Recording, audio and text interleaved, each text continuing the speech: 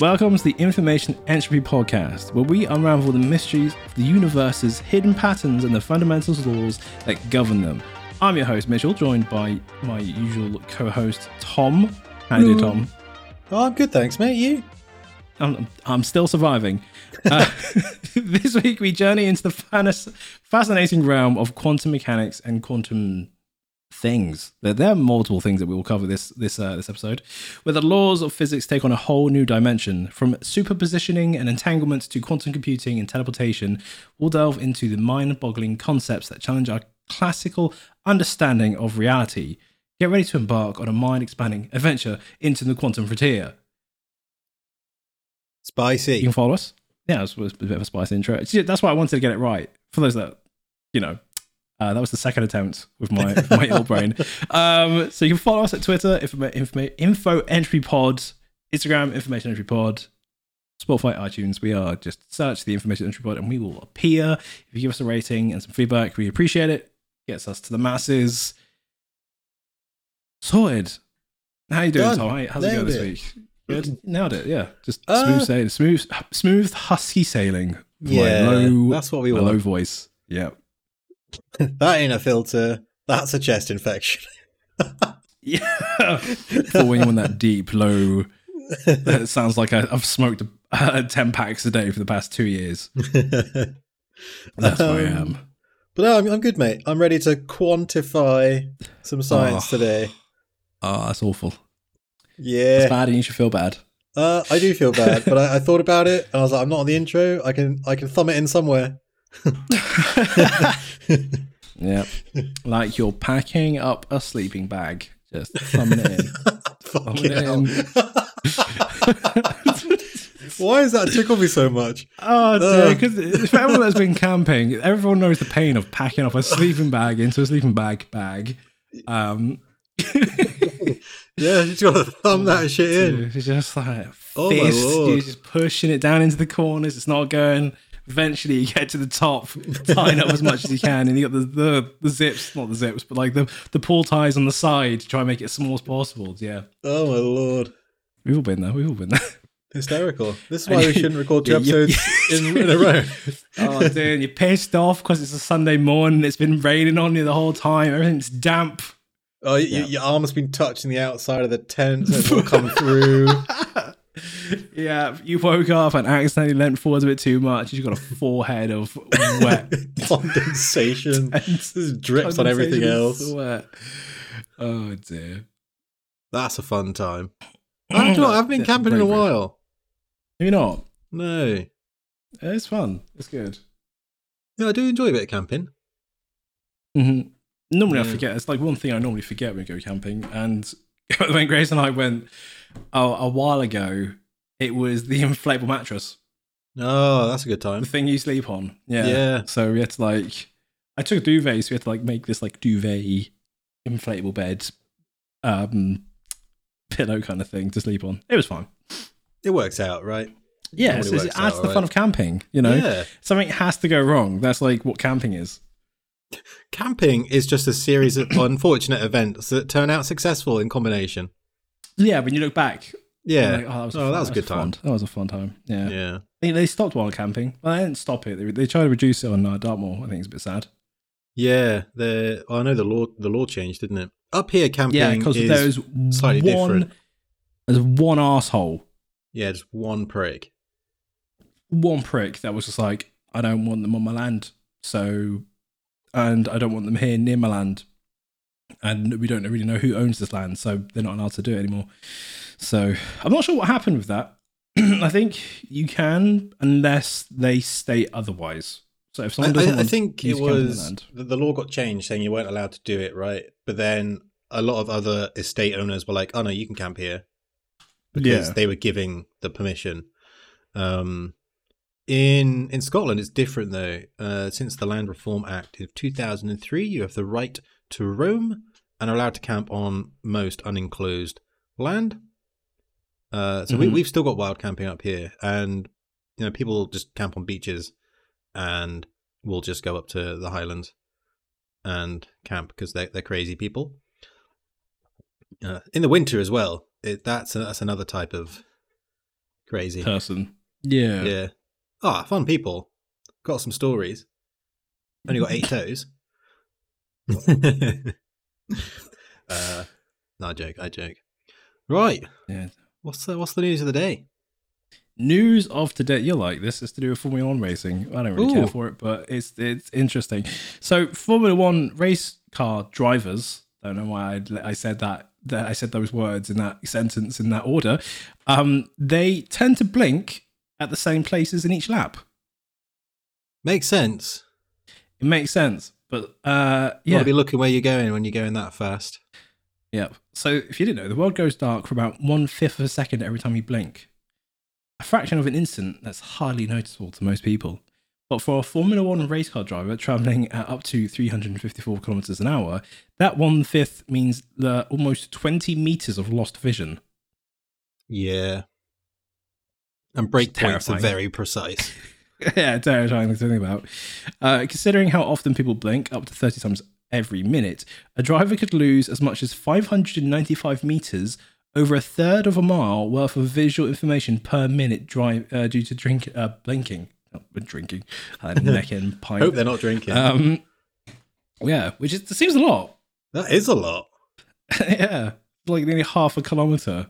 Especially when you're being so precise, right? Like when you pick your turning point, your braking point, when you're overtaking. I mean, I know gamers blink less. Right, that's just a general thing, right? Because you're trying to pay attention. Yeah. When you're gaming, I think they tend to blink like a third less than when you're not. Because you're trying to take in all the information. Like when you're concentrating, your brain just goes, I need to concentrate. Taking visual information just makes you blink less. I've definitely got dry eyes whilst gaming before. Yeah, 100%. super intense. And it's because of that. So I imagine it'd be the same for Formula One pilots, right? They blink less, and then they also know when they really need to be spotting the braking point. So they've made sure unconsciously that they've blinked before that. Maybe? Yeah, maybe. So Nishizono, a NTT Communications Science Laboratory in Atsugi in Japan, was inspired to study how humans process information during physical activity in his past as a professional racing cyclist. He was surprised to find that almost no literature on blinking behavior in active humans, even through under extreme conditions like motor racing or cycling, existed. So he partnered with the Japanese Formula car racing team to examine how humans blink during high-speed driving. Him and his colleagues mounted eye trackers on the helmets of 3 drivers and had them drive 3 formula circuits, so Fuji, Suzuka, and Sugo, for a total of 304 laps. And where the drivers blinked was surprisingly predictable, the team found. The drivers had a shared pattern of blinking that had a strong connection with acceleration, such as the drivers tend to not blink while changing speed or direction, like on a curve of the track, but did blink while on a relatively safer straightaways, which makes sense. The finding highlights the trade-off between keeping your eyes moist and not losing vision during crucial tasks. They next want to explore what process in the brain allows or inhibits blinking in a given moment, he says. And it's also interesting how blinking behavior varies among the general populace. Yeah, so blinking is one of those strange behaviors that we can exert voluntary. So this is slight overlap with my PhD here, so weirdly. It's one of those weird behaviors where we can exert voluntary behavior or like involuntary, just innate behavior. Like if someone flicks a piece of paper at you or scares you, you blink. It's just a natural reaction, protect the eyes, that kind of stuff. But also you can, if you consciously think about it, inhibit your blinking or blink more, flutter your eyelids, that kind of stuff. Wink even. Yeah. So it's this weird behavior. If you say to someone, don't think about blinking right now, they've become painfully aware of how much they're blinking. Oh, when you said about you lose 1/5 of a second of darkness when you blink, I became immediately aware of like how dark it actually becomes when you blink. So it's like in a weird spectrumy space of voluntary and not behavior. So the neuromechanisms behind that are actually super interesting. But I won't bore people with that stuff anyway. Not on Not today's today, episode. anyway. Yeah, not today's episode. Maybe on a later episode, but not Yeah. today. People have come for the Quantum Mania. If you will, Quantumania. today. Have you seen that? I haven't. No, I watched it last night. What day is it? I've gone off Sunday. Marvel for 2 a days ago. time. That's fair. That's fair. It's just a lot, isn't it? It is A, it's a lot. B, the latest stuff is just rubbish. Really, it's not that good. Oh, that's fair. I feel visually stunning. A lot of the Marvel stuff these days, especially Quantumania, if you're into like sci-fi, that kind of stuff, visually incredible.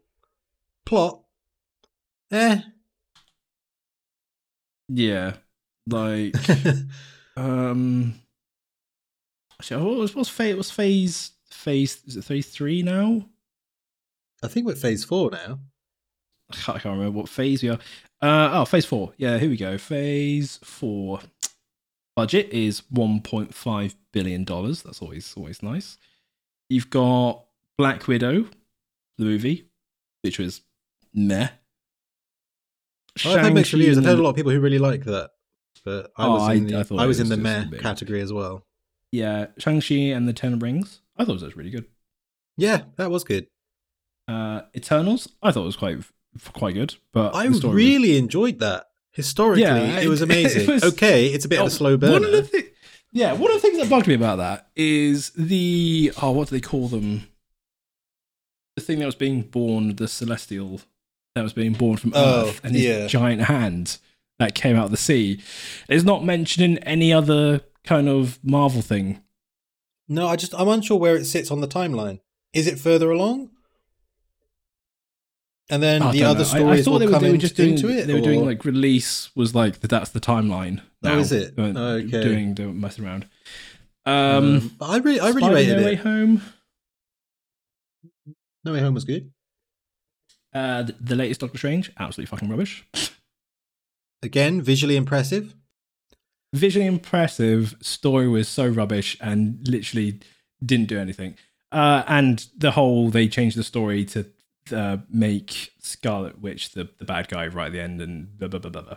Well, not that good. I think it's kind of one of those introductions to the obviously the multiverse, and it's like the next thing they're going to hit on right in phase 5 or whatever. Like Loki was like an introduction to that as well, just to try and explain it, how it works and what exists out there. That's what it felt like. But to waste Doctor Strange's entire movie just to set that up was a bit disappointing. Yeah, a bit disappointing. And they did Scarlet Witch Day, in my opinion. There were some absolute bangers, though. You got WandaVision. Was really incredible. Good. Falcon and Winter Soldier. I thought it was pretty good. I just didn't really get it. It was okay. Yeah, it was more like a political fallout from Captain America disappearing, which I thought was good. Because they had to type the loose ends of the Winter Soldier program. Well, that's true. Loki, phenomenal. That was fantastic. They stole my idea, but it was great. Yeah, What If? The series, if you're into the animated stuff, that was pretty good. I've not seen that. It explored some of the other like comic book things that happened. Okay. Like, the zombie outbreak is a comic that they turned into the What If. It's quite good. Yeah. Hawkeye was tepid. Well, that's the series, right? With the series. What's her face? Haley Steinfeld. Yeah. Moon Knight. Great. Yeah, that was okay. Interesting concept. Big fan of the old Egyptian stuff. So yeah. Ms. Marvel. Meh. Honestly, I love the concept. And I love the setup. The first few episodes were great, and then it just kind of my interest for it tailed off. Are you joking? Absolute opposite. First few episodes of it just being a teen drama, I was like, I'm ready to turn this off. And then it got into the whole, like, the history of things, and it got interesting. Maybe. I think it was just like, this is great that this is kind of being shown this way, and I'm really excited for this character. I think that's what carried me through the first few episodes, and I never got to the bit where it got exciting. Okay. And then we had She-Hulk, which they did dirty. I watched one episode. Yeah. Never went back. Yeah. No, right. And then we got the Guardians of the Galaxy, the the movie, Yeah, that was okay. which was pretty good. Yeah, I'd say so. I haven't seen it yet, but I've heard good things. I've heard good things. Oh, you haven't seen it? No, and I probably won't. Oh. I'm not. Like, for me to go to the cinema, it has to be something like either cheap or like I want to watch it that much. I thought you'd seen it because you were like, "Oh, take tissues. It's gonna be sad." So I was like, "Oh, No, you must have seen it." I've seen enough, and I know the stories. So. Oh, I see. Oh, right. Yeah. Oh, fair enough. Okay. Yeah, no, That's it was okay. That's It was me. I good. went to see the D&D movie. I wish I'd gone to see that. Oh, so good. Yeah. So good. So many small details in it meant that it was really good. When Oh, I went to that's see great. it, I was like, oh, this is just, they wanted to do something and they did it well. It's not Oh, going that's to win good. any awards, but it was really good for what they to do. And then, post-watching it, loads of details came out and I was like, actually, no, they did really well because they like paid attention. Like, in the combat, there's a, like, in Dungeons and Dragons, there's like there's an initiative order, so you all roll to see who goes where in a fight. Then you go stop the bottom, and then it starts over again. In all the fights, they fight in initiative. Oh, do they? When they do the attacks, yeah, they go from top to bottom, and then they go back to the top, and they fight again. That's great. Okay, I look forward to seeing it then. I've managed to avoid most trailers and things because I wanted to go see it, and then I did that thing where I didn't go see it. Fun times. Fun times. Right. The quantum quantum. realm, then. Yeah, what is quantum in physics? What a definition. In physics. I think it's one of those words, right? I mean, hence why we've just been speaking about popular culture for the last 15 minutes. It's used a lot in sci-fi, Yeah, pop culture, and I think it's all the time. We kind of know in the general sense that it means tiny things, but we never question further than that because it sounds complicated. And while it is, I think if you're researching it, I think it's not as complicated as it actually could be.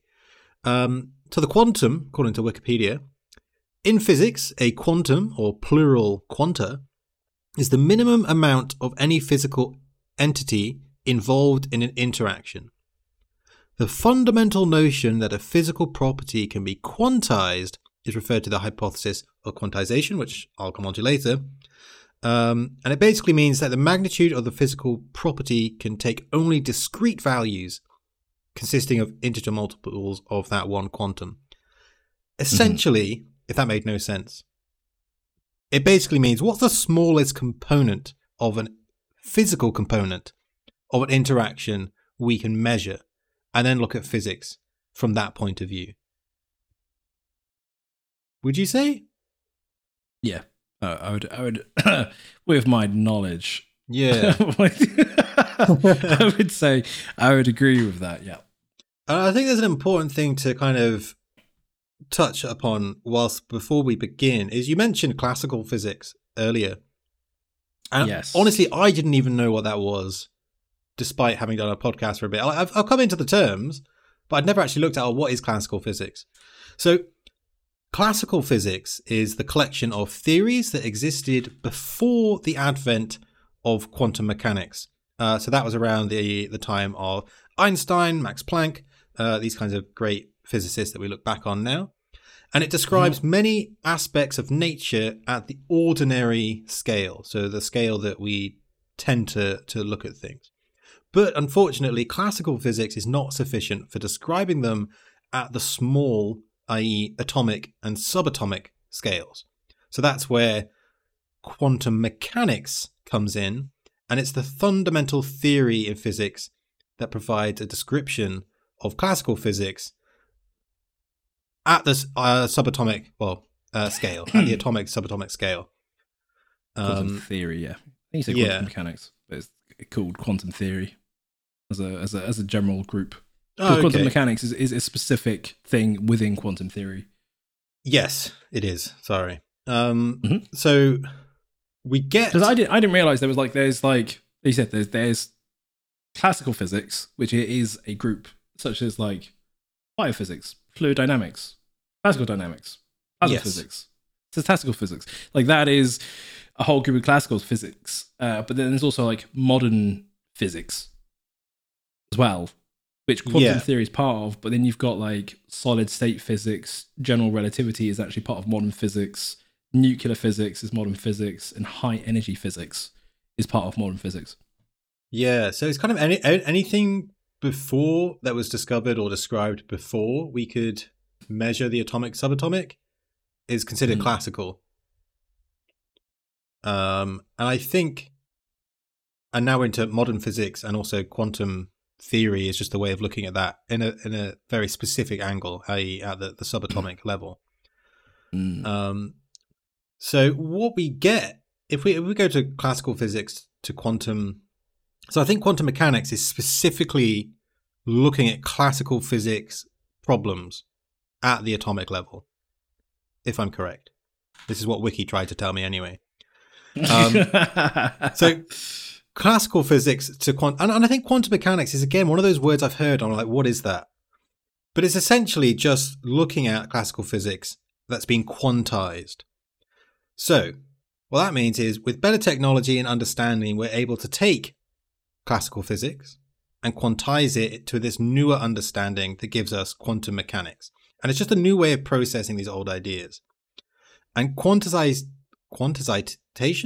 Quantization. There we go. Quantization. Yeah, Quantization. Bloody hell. Is a fundamental concept in physics that deals with the discrete or chunk-like nature of certain properties in the physical world. It suggests that some quantities or properties could only exist in well-defined amounts rather than having a continuous range of values. And one way to think of this is a staircase with fixed steps. If you're trying to climb a staircase, each step has a specific height, and you can only be on one step at a time. You can't be halfway between the steps, right? You can't exist there. If you've got both feet on the steps, you're not halfway between them. So if you took an atom or a photon, a particle of light, you can discretely count them. There's one of them. There's two of them. There's three of them. There can't be 1.2 photons because there's nothing smaller than a photon. So one of the most famous examples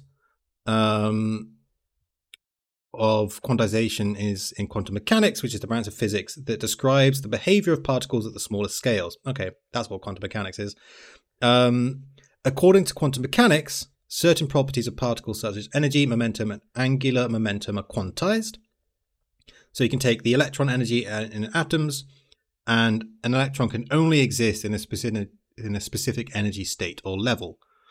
And then you can measure that as discrete values rather than, oh, that's 15% of the way towards something. No, it's one of them, it's two of them, it's however many of them there are, but they're countable.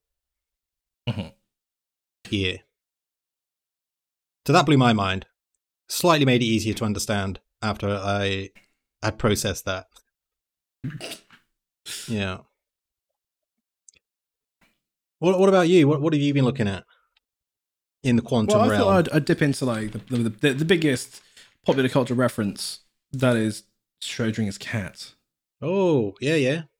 Because if you didn't know, Schrödinger came up, this is one of my fun facts, is that he came up with the term quantum entanglement. Oh, did he?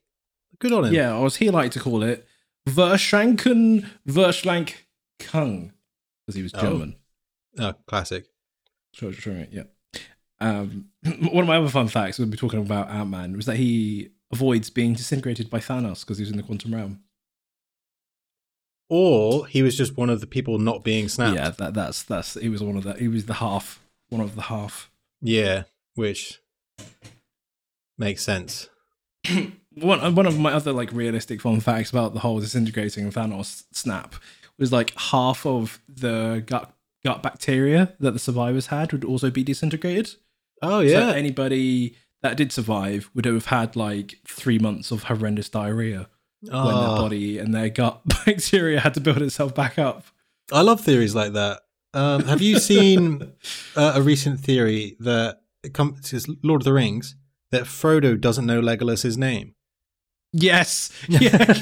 Yes, he was like, Aragorn. Yeah. Hey, Gimli, how's it going? Legolas is like, just nods. Yeah, it's like he goes to say something and then doesn't. Yeah. And the only thing Legolas says to him throughout the entire trilogy is, "And my bow." Yeah, which is understandable, to be honest. Oh yeah, because they didn't really spend any time. Actually, so I don't believe that's true at all, because when they in the movies, they're sparring and training in the movies, like when they're going over the mountains, when all the bats come out of I can't remember the mountain they come from. Yeah, when they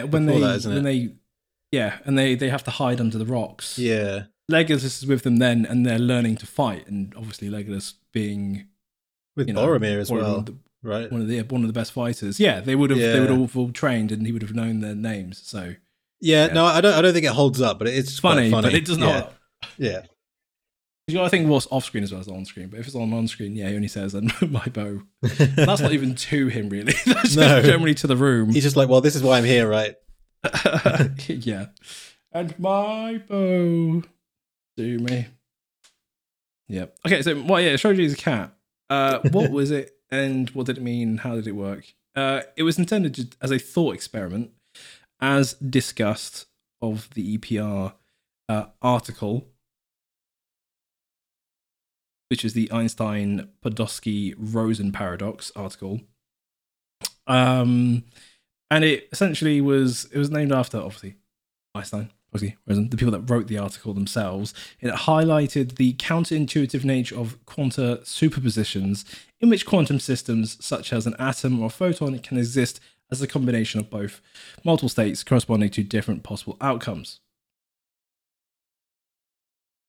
Yes. Like a wave and also a particle. Schrödinger's cat is a thought experiment, sometimes described as a paradox, devised by the Austrian physician Erwin Schrödinger in 1935, all those years ago. During the course of the discussions with Albert Einstein, it illustrates what we saw as the problem of the Copenhagen interpretation of quantum mechanics applied to everyday objects.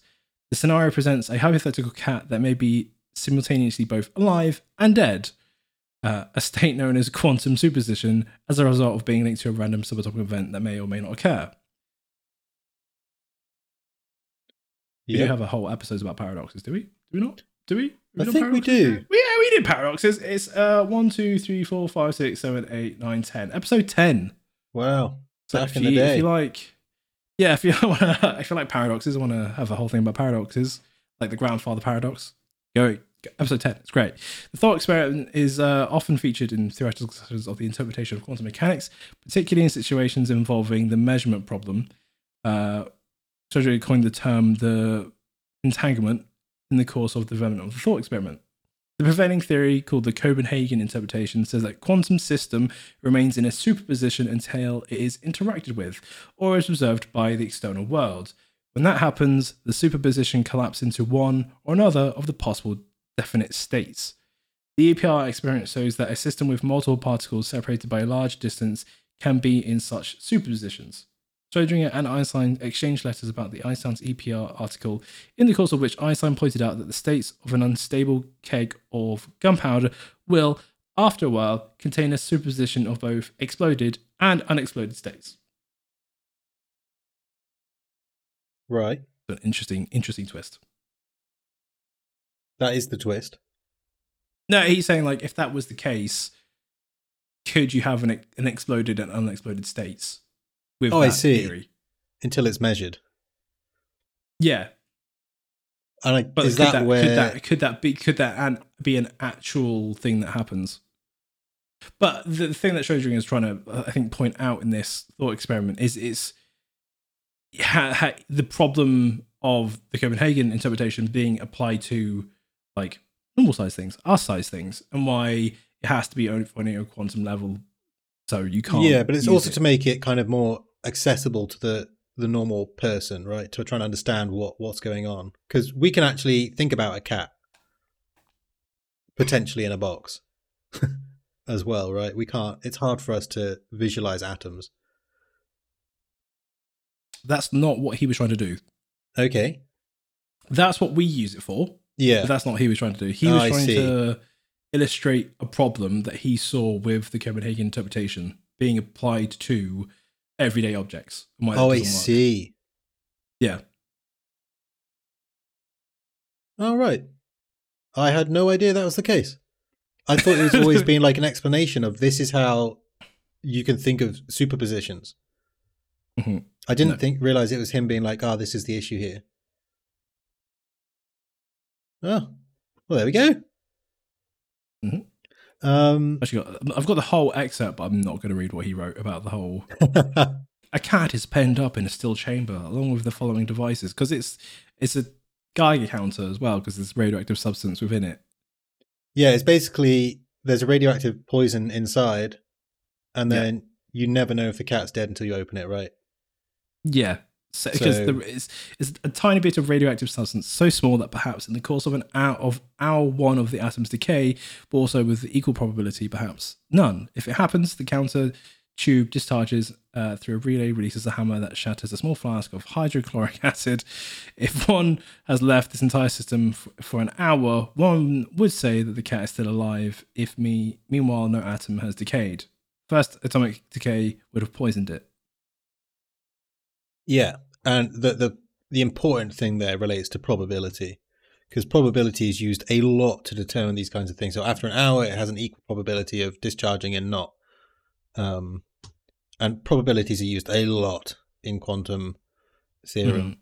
And one of the questions I asked myself, and you mentioned it earlier, or how we know this seems to be the case, is how do we know superpositions are real? How can something exist in two states, well, one of two states potentially, and then it only collapses into one of them when we look at it? Mm-hmm. Because without measuring beforehand, how can we know? But they actually did manage to test this in the double slit experiment, which some of you would have heard of before. We've definitely memed about it on the old Instagram before.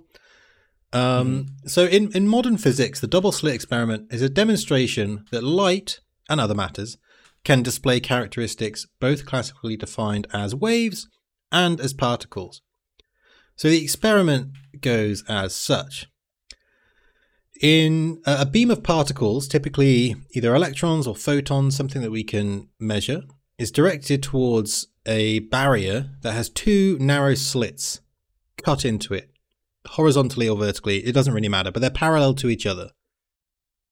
Behind the barrier is a screen that allows us to record the pattern of particles that pass through the slits and reach the screen. When the particles are sent through the double slits one by one, something happens that we did not expect. So you'd imagine if you shoot a particle through the slits, one slit at a time, that particles would just come out the other side as particles.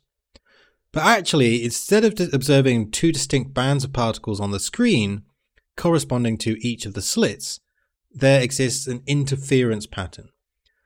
You can think of this like a wave interfering with each other. They consist of alternating bands of light and dark regions. And it turns out that each particle passing through the slit behaves as if it were a wave spreading out and then interfering with itself, with constructive interference performing bright bands and destructive interference showing dark bands, even as you might think of foam and non-foam at the beach with waves crashing into each other. The important thing about the double slit experiment is that it demonstrates that particles have a dual nature, because they act like a wave, but they can also act like a particle. So when the particles are not observed or measured, they exhibit this interference pattern. But when an attempt was made to determine which slit the particle goes through, and they would do this by placing a detector or measuring devices near the slits, the interference pattern disappeared, and the particles started behaving like distinct particles again, creating two separate bands on the screen behind it, just mirroring the slits in the barrier. So this is how we understand that superpositions can exist, and that when you go to measure them, one of them becomes true. And in this instance, they always become particles when you measure them. Yeah. Now, explain it like I'm 5 explanation. yeah. Now, I would wonder, my follow-up question to that as a 5-year-old would be, does everything always become one thing when it's measured? Does that make sense? So in this instance, the superposition is either a wave or a particle, and when we measure it, it always becomes a particle. So does everything have that predictable measurement quality to it? I don't think a 5-year-old would be asking those questions, Tom. I think you're being a bit ridiculous, to be honest. Well, what I mean by that is the curious side of my brain is wants that question answered. The curiosity that we lose as we age. Bloody education systems. Yeah. So do you want my explain like I'm 5 quantum positioning explanation? Absolutely, yeah, please. Imagine you have a special toy that can be at 2 places at once. Let's say it's a toy car. Usually, when you look at the car, it's either on the table or under the table. But in quantum superpositioning, the car can be both on the table and under the table at the same time. It's like having a magic power where the car can exist in 2 different places until we actually look at it. It's kind of like when you play hide and seek and you're hiding in 2 different hiding spots at once, which would be a great thing to have because then when they open one, you're actually in the other. This car is in a fuzzy state of being in 2 places until we observe or check where it is. But here's the tricky part. As soon as we look at the car, it will only be in one place. It's like the car has to choose where to be once we see it. So if we look under the chair, it will magically decide to be there. And if we look on the table, it will decide to be there instead. Quantum superpositioning is a strange and interesting idea that, scientists use to study tiny particles. Oh, so it's wherever you look it is. Yeah. Ah. But it That's actually wild. Is in both until you look at it and then it's there. Yeah. What if you looked at both at the same time? Not See, possible. a 5-year-old would ask that question. Yeah, but then you'd be like, it's not actually ever possible to observe 2 different things at the same time. Ah, true. It's not how photon works, is it? True say. Yeah. True say. And this lines up with entanglement quite nicely, which I've got a little bit on here, which is, so we've got our superpositions and things can exist in one state or the other, let's say. And quantum entanglement is quite interesting because it describes a fairly strange correlation that happens between particles sometimes.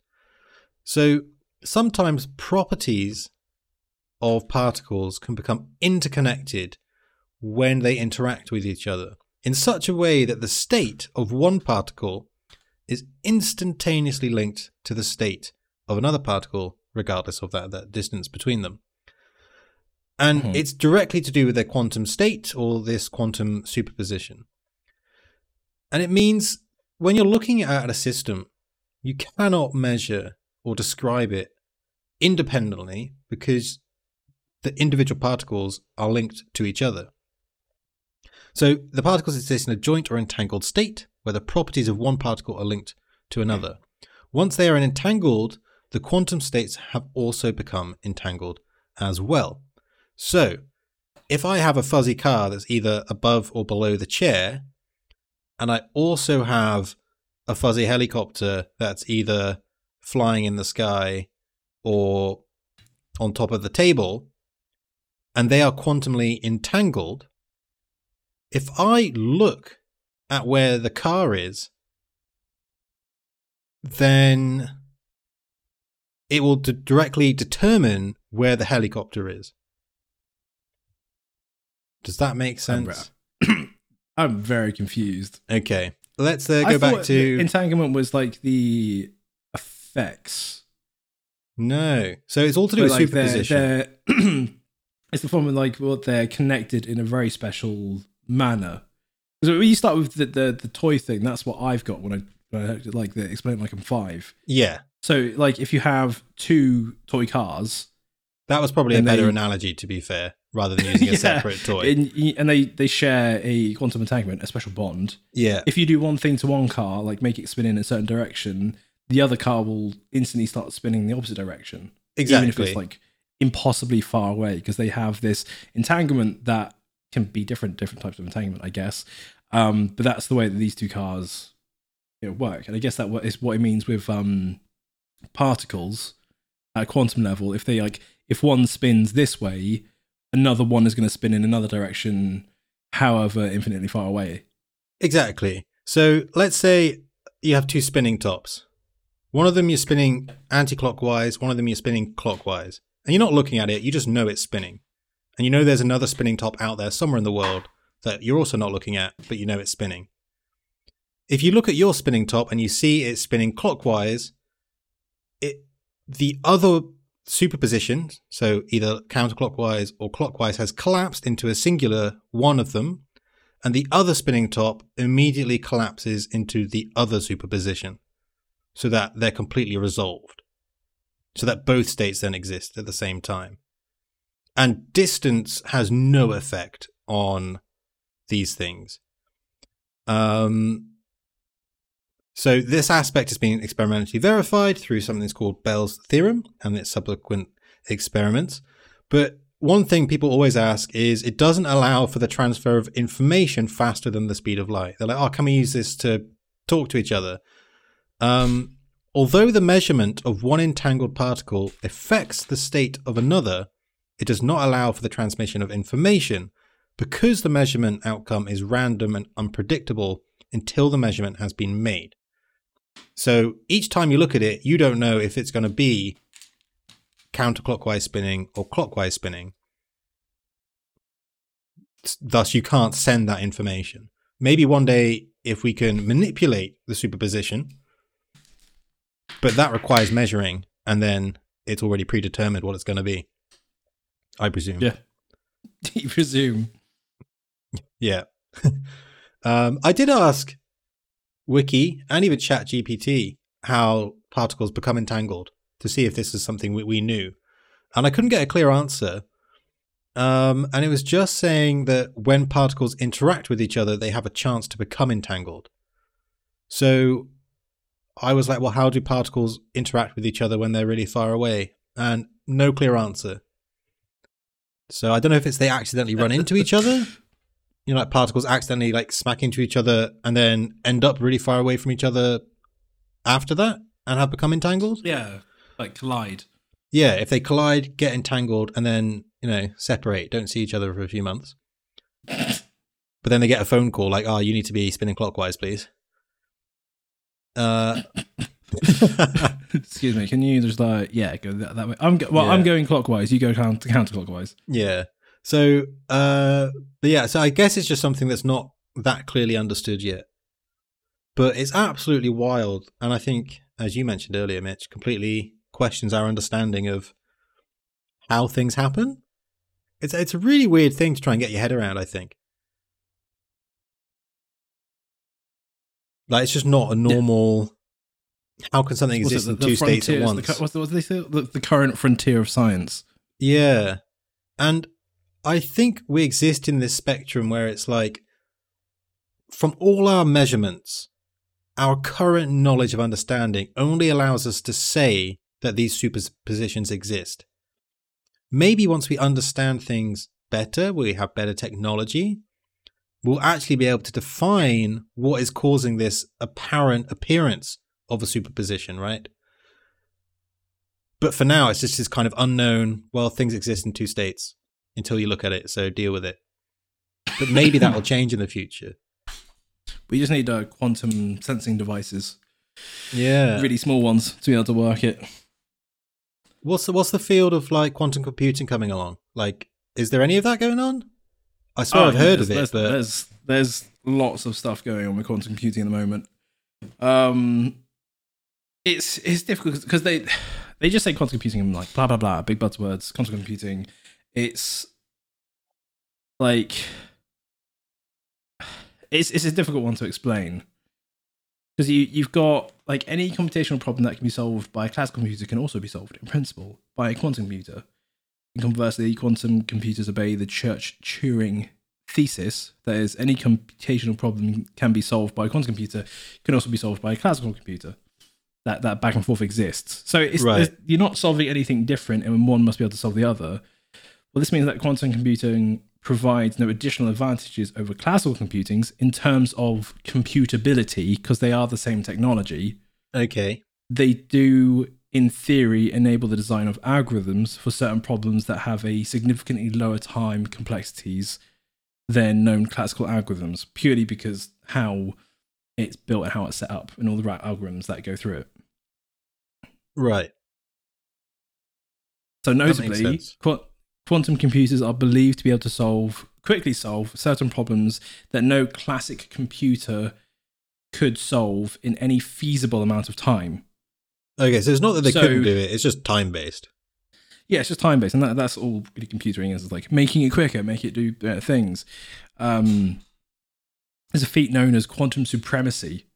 It's the study of computational complexity of problems with respect to quantum computing is known as quantum complexity theory, is what that is. Okay. So you're not going to be able to do anything different apart from do everything impossibly quicker, like things that we just wouldn't have been able to do ever because of time exists. I guess it's like the same from like the jump of mental maths to computational maths, right? Yeah, you could probably do some stuff in your head, but it's going to be so much quicker if you just use a computer. Yeah. Okay. 100%. 100%. One thing they're really scared of is obviously using quantum computers to break encryption. It's a big thing at the moment.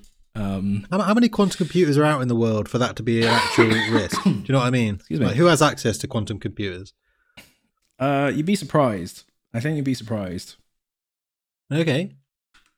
Because it's now at the level that it's being industrialized, commoditized, right? Put into like so you can actually buy them. Whereas really? years ago, it was like you research, like the beginning of the internet would be research only, but now I think you can actually start like buying and building them.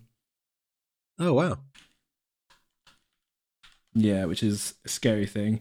And there are a lot of high level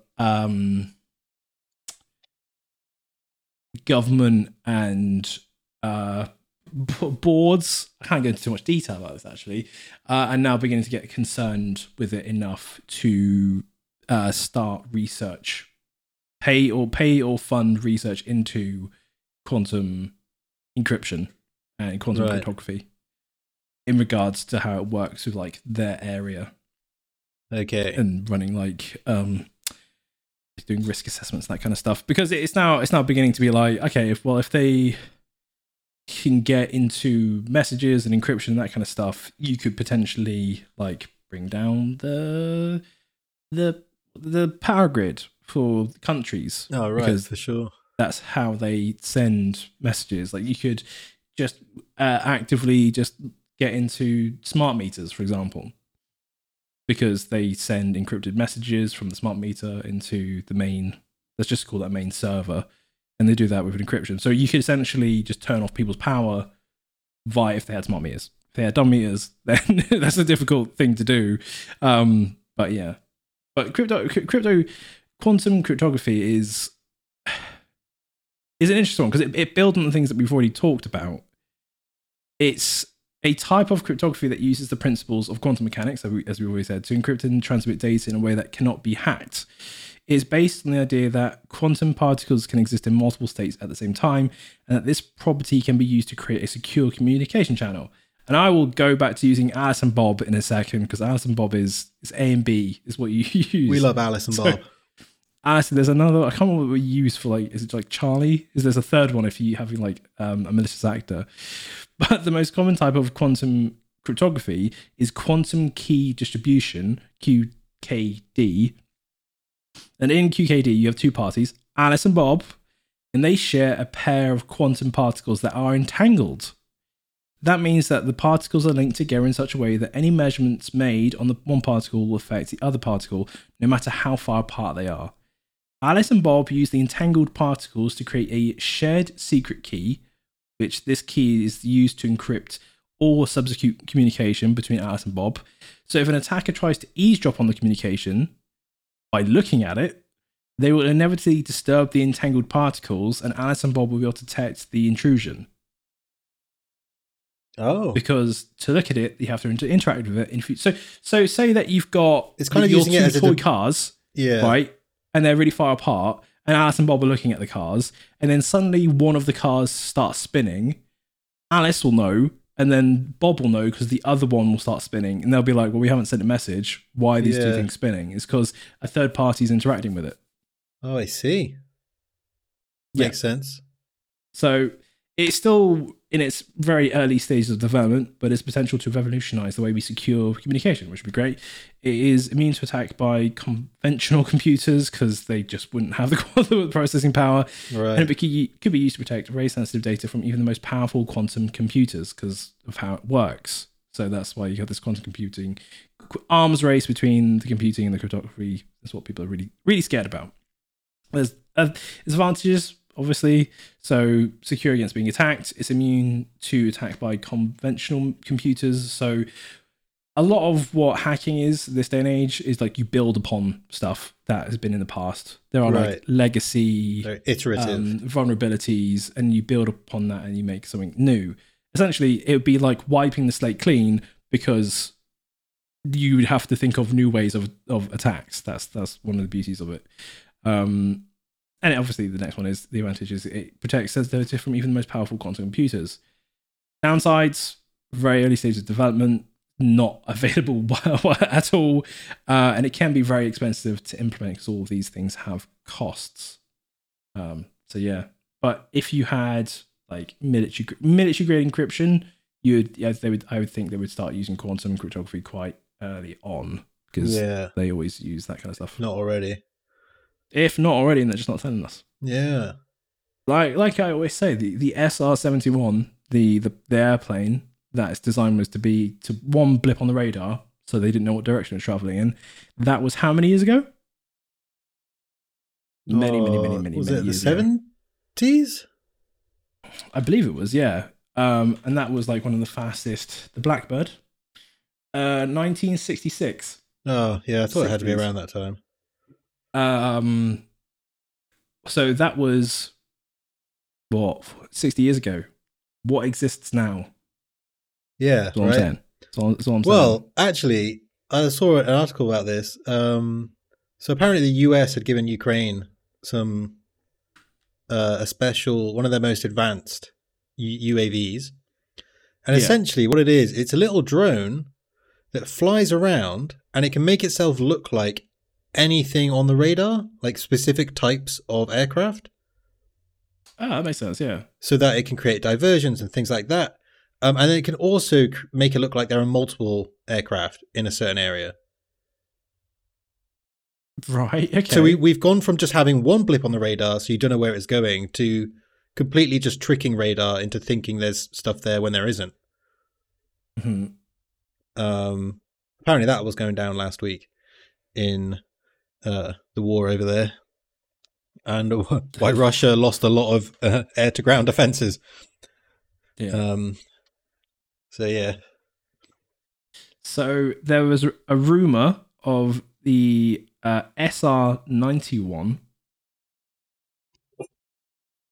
right, which was a never confirmed or denied another recon aircraft that could apparently go Mach 5. Damn. Yeah. Crazy. What I love about this is a complete the SL-71 being an absolutely phenomenal piece of technology. Was that it needed a Spitfire engine to start it. Did it? Yeah, to get it going. And when it was sat on the tarmac, it would leak fuel because the speed it was going and the heat it got to expanded the metal so much that if they built it without it leaking, it would essentially rip itself apart. So they built it for the expansion. That's mad. Yeah, crazy. Crazy things. Anything about getting into the whole flight and stuff. Quantum drives. This is sci-fi. Sci-fi things. We reached it. Yeah. So it's not even a real type of engine. It is a fictional type of engine that allows a spacecraft to travel faster than the speed of light. The idea is of it, right? Well, apparently, so I've heard rumors that it's actually in the early stages of development. Oh, those are some big rumours. Yeah. That's a claim. Yeah, so that is a claim. But I saw one place that when I was doing my research, and nowhere else. Oh. So I don't really know how reputable that is. Like, some people think that the research into it has started.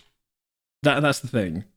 Well, I can imagine that being Yeah. the case, but actual development of a physical thing, I'd be skeptical about. Yeah. Especially if there's only one article on it. Yeah. So I didn't actually realise this. The UK government, in all its failings, released a national quantum strategy, which is a 10-year vision and actions for the UK to be the leading quantum-enabled economy by 2033. They released it March of this year. Oh. No, I'd never heard of I want to that. go have a look at that. Yeah, I want to go have a look at that. The National Quantum Strategy, the NQS. It has some what it wants to achieve, which I think is quite the UK quantum sector being a booming thing. That'd be interesting, wouldn't it? Always a good read. But we'll see how that survives the different government changes as those things do. Yeah. The idea behind a quantum drive is that it manipulates the fabric of space-time and creating a bubble around the ship that allows it to travel through a region of space that's compressed in the front and expands behind it, creating a warp bubble, as I think it's in Star Trek.